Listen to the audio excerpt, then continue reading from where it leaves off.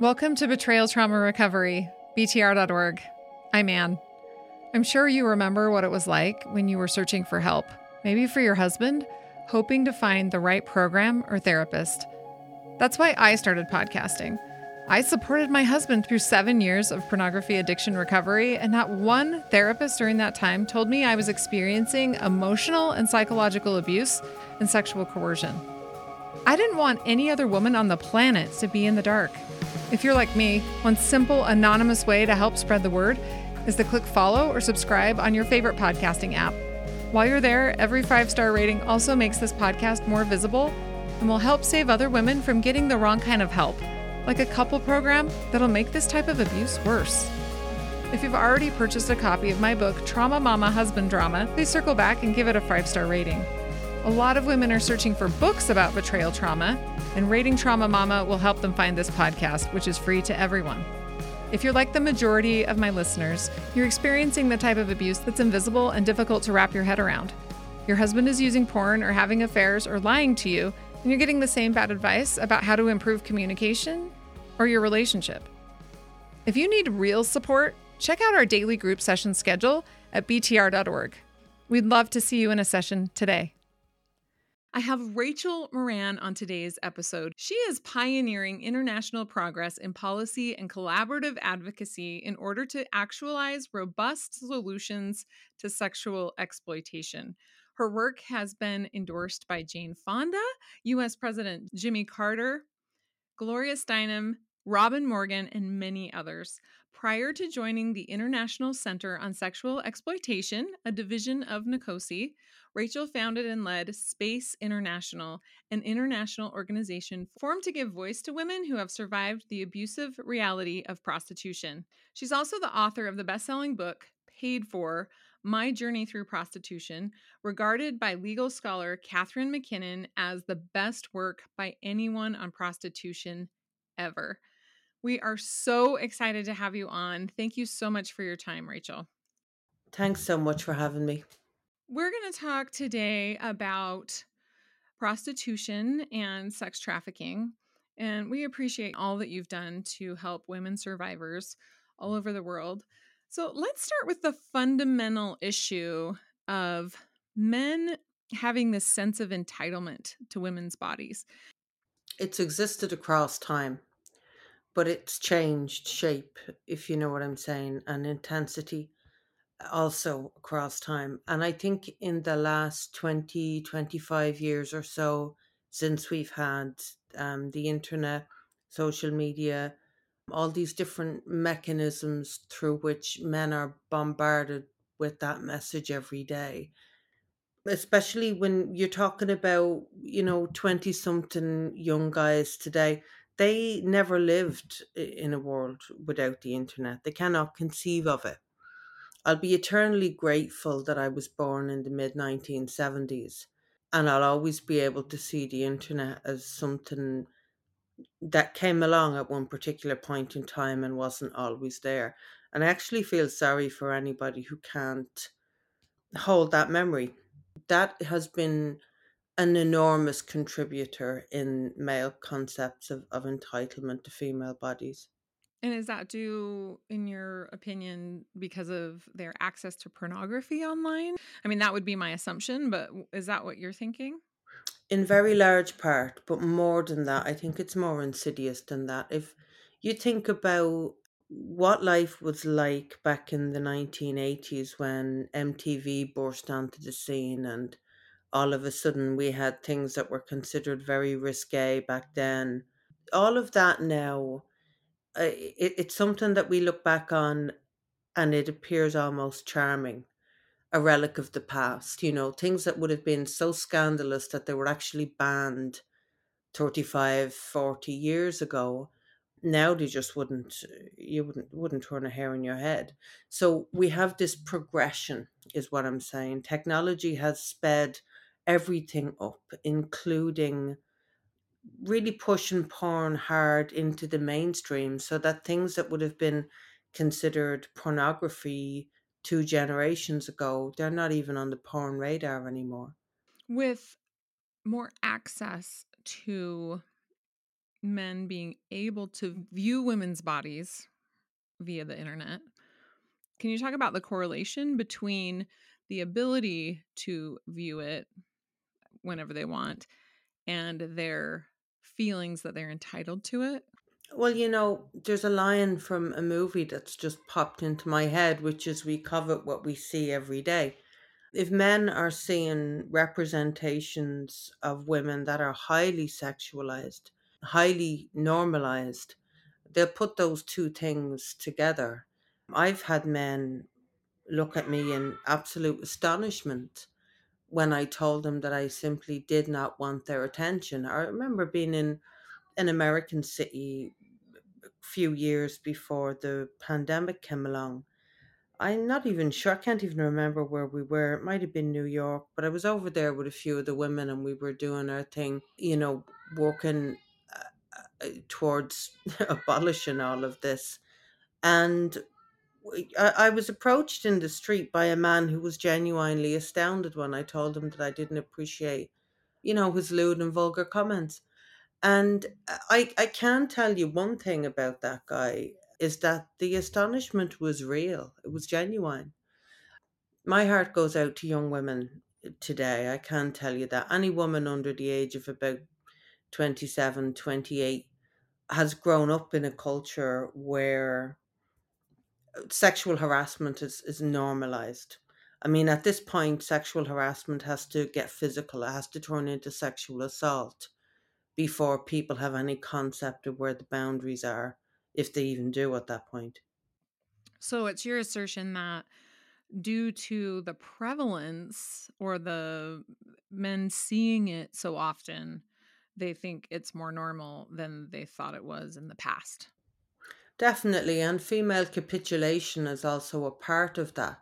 I mean, there are women, and no shortage of them, who either turn a blind eye to their partners watching pornography, they like give the nod to their partners watching pornography, they agree to it, or they actively participate in watching pornography with them, often unwillingly, sometimes willingly.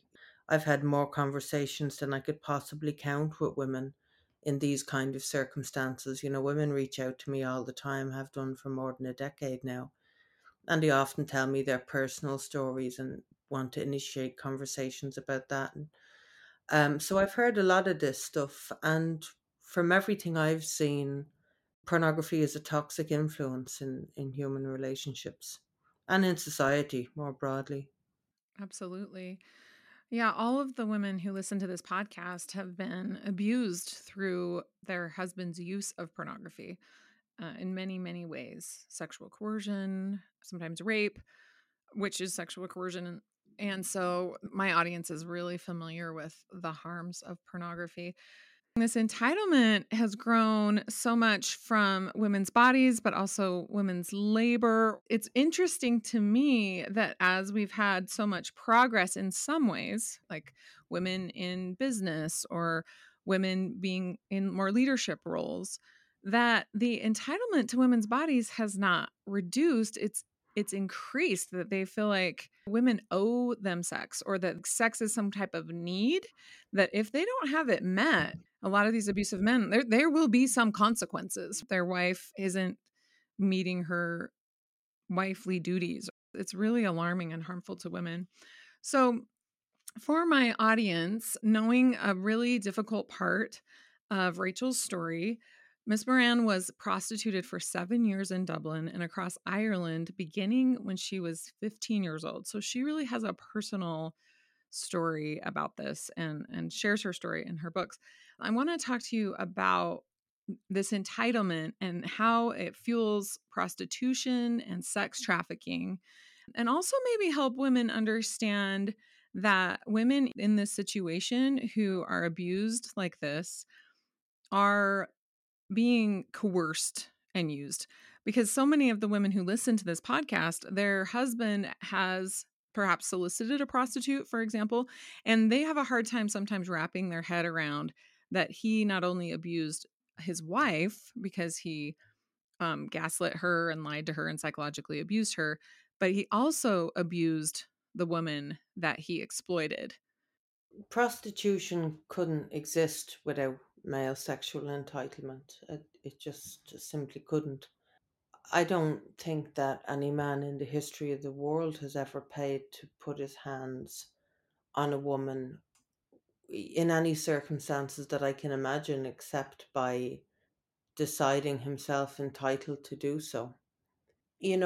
I spent a decade writing my memoir, paid for. I don't think that I covered all of the angles because there's far too many of them. But I gave it a good shot, and we published 110,000 words in the end. So, that's not a brief Hmm. segment of writing. So I taught a lot, and I've talked a lot too. I've been giving public presentations for a long time now, well more than a decade. And it's still hard to explain in a snapshot moment. Like, you're not going to get this across in a few minutes. I think the concept of consent is the biggest part of the problem when you're trying to explain to people who know nothing about prostitution what the heart and soul of prostitution truly is. Because people say to themselves, oh, well, she consented. Oh, well, they consented. And as long as those women are consenting, well, then no harm, no foul. But the term consent itself and the concept of consent is misplaced not only in prostitution, but in conversations about every kind of sexual exchange. Because sex is supposed to be about mutuality, not consent. Like, the term consent is far better suited to commercial exchanges or other kinds of exchanges that are not human, deeply human in their interactions. As soon as we start talking about consent, we remove the intimacy, we remove what it is that actually passes between two people in a sexual exchange, and that it's not supposed to involve money or any kind of coercion. And that's another thing that people miss, is that the cash is the coercion in prostitution. Because if you were to remove the cash from the equation, there would be simply no sex happening unless we were talking about forcible rape. That is absolutely true. The cash is the coercion. Their situation is so desperate that they are being coerced due to their circumstance. Is that what you're saying? Exactly. And this is why I don't find the term trafficking very useful. It's certainly useful for our political opponents because it allows them to make a distinction between women who are prostituted, or as they would say, sex workers, and women who are trafficked. So the idea of trafficking is that it refers to women in situations of force, fraud, and coercion. But every woman in the history of prostitution was in a situation of coercion. If you consider the cash to coercion, as I have done from my very first job when I was 15 years of age up till the present moment, and I'm a lot closer to 50 now than I am to 15. I've understood what this is for a very long time, and the truth of the matter is that most men do too. You will never see a man move as quickly in your life as he will if you threaten to tell his wife that he was there and you're having the conversation in a brothel. Do you mean that they know very well that women who are not doing it because they enjoy it, they're doing it because they're getting paid, and they know that they would not be doing this unless they were getting paid? Yeah, the majority of men are well aware of the circumstances. I have been saying for years that the moment where the veil would fall off everybody's eyes who condones this in whatever way that they do, because people tell themselves all sorts of stories, women as well as men. But I don't believe that any of these pro legalization voices, whether they're, in academia, as they so often are, or in the media world, or whether they're just ordinary housewives living their lives, if any individual were to walk into a room and open the door and see their own daughter sitting there on a brothel's bed, for sale. That's the great equalizer, I think, when you imagine the body of someone you love being used in that way. Because, you know, what men buy in prostitution, it's not her time, they're not buying an hour with a sex worker. They're buying sexual access. They're buying the right to use that woman's body. They're literally buying their way inside her. And when we think about the people we love, their bodies being used in such ways are inconceivable to us. So that should tell us all we need to know about what the sex trade truly is. It's so heartbreaking to know that they are well aware that this is not something you would be doing, an exploited woman would be doing if she weren't desperate for the money. I like how you talked about this isn't about consent because the general feeling of consent is, from an abuser's point of view, would be what can I do or say that will get her to have sex with me? Rather than the perspective of, is she genuinely interested in having a intimate experience? Is she actually wholeheartedly wanting a physical experience because she feels loved and cared about and seen? They're thinking, well, I just have to get that yes. I feel like the world sort of sees consent, I'm going to put that in quotes, as just getting the yes. As long as she'll sign right here on the dotted line, good, I've got her. She gave her consent. I don't know what the problem is. Rather than asking, what did she really want or need in that moment? In the case of prostitution, the likely answer is she wanted and needed money in that moment. She needed to pay the bills. She needed to be able to eat. Is that kind of what you meant by that you didn't like the word consent? Because, hey, I can lie to her. As long as she signs on that dotted line, I'm good to go, rather than actually having an interest in the person and caring about what their hopes and dreams are. The thing is that there is a daily tsunami of abuse and violation that's not only covered up, concealed, but actually condoned through the use of the word consent. At this point, I think it's a frankly dangerous word. There was a time when I thought it was a useless word and a misplaced word, but I've evolved in my thinking at this stage to really believe that it's a dangerous word, because anything that's regularly used to conceal harm has got to be dangerous. And that's where I'm at with the word consent. I just don't use it anymore unless I'm explaining why I don't use it. Before we get back to the conversation, there are a lot of so called betrayal trauma therapists or coaches or groups out there, but they don't approach pornography use or infidelity as an abuse issue.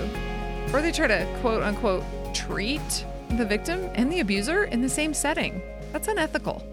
So if you hear something in this episode you relate to, check out the group session schedule at btr.org. We'd love to see you in a group session today. Now back to our conversation. So, how would you define consent in the sense that a woman is genuinely interested in a sexual experience? I talk about mutuality, sexual mutuality, because what you're talking about there is a sexual two-way street. In prostitution, it's a sexual one-way street. He's getting the sex that he wants, she's getting the money that she needs, and there's no mutuality whatsoever, which is exactly why the term consent is misapplied. You talked earlier on about the way abusers just need that yes. That's only some of them, of course, but there's a very deep kind of pool of thinking around all of that. And it's not the kind of thing that you can get through in, 30 minutes. But I believe that we really need to force a shift away from the use of the term consent for all the reasons I've described. But of course, we have to, like as you alluded to, replace that with something else. And I really do think mutuality is that word. So many organizations these days are trying to teach people about consent. And in part of that, they're saying it's an enthusiastic yes. A lot of the abusers interpreting that as, okay, how do I groom her to think that I'm interested in her? How do I lie to her, or what do I have to say to get the yes? And I think what you're saying is they're seeing a consent as some sort of transaction. I'm going to give you this, you're going to give me that. And it's this exchange of goods or services, essentially. Hmm. That is not what a sexual experience should be about. If I'm hearing you right, you're saying that's why you don't like the word consent, because the way that it's taught and the way that it's talked about these days, it's so transactional and it's not at all relational. Is that what I'm hearing? Yeah, I mean, I believe that consent was never the right word to begin with, just from a linguistic point of view. And so, for that reason, I think it's little wonder that it's been so misused. I've talked a lot about this elsewhere, is about language around this whole issue, and the way that if you make one single misstep at the outset, every other step you take linguistically can only lead you in the wrong direction. And you make a misstep with the language, and inevitably you make a misstep with the politics and so on. It's a really dangerous misstep to make because it starts with the language, it moves into the politics, then it ends up in legislation. So we have to be really, really clear about the language, especially the language that we're using when we're initially framing ideas and concepts. Where we've been brought to today is something that's just got to be unpicked. Looking at what all of this has given rise to, one of the dangerous things is the way that it keeps on getting more hidden. What happens is we end up with things that we see now, like OnlyFans. That's the best kind of example that I can think of right now. OnlyFans is something that's been so expertly concealed in its nature and intentions, in the way that it operates. A lot of us, a lot of women actually believe that this is the breakthrough that women needed to be fully autonomous in this soft core kind of version of the sex trade. And we keep on being served up these examples of women who make fantastical amounts of money, tens and tens of millions.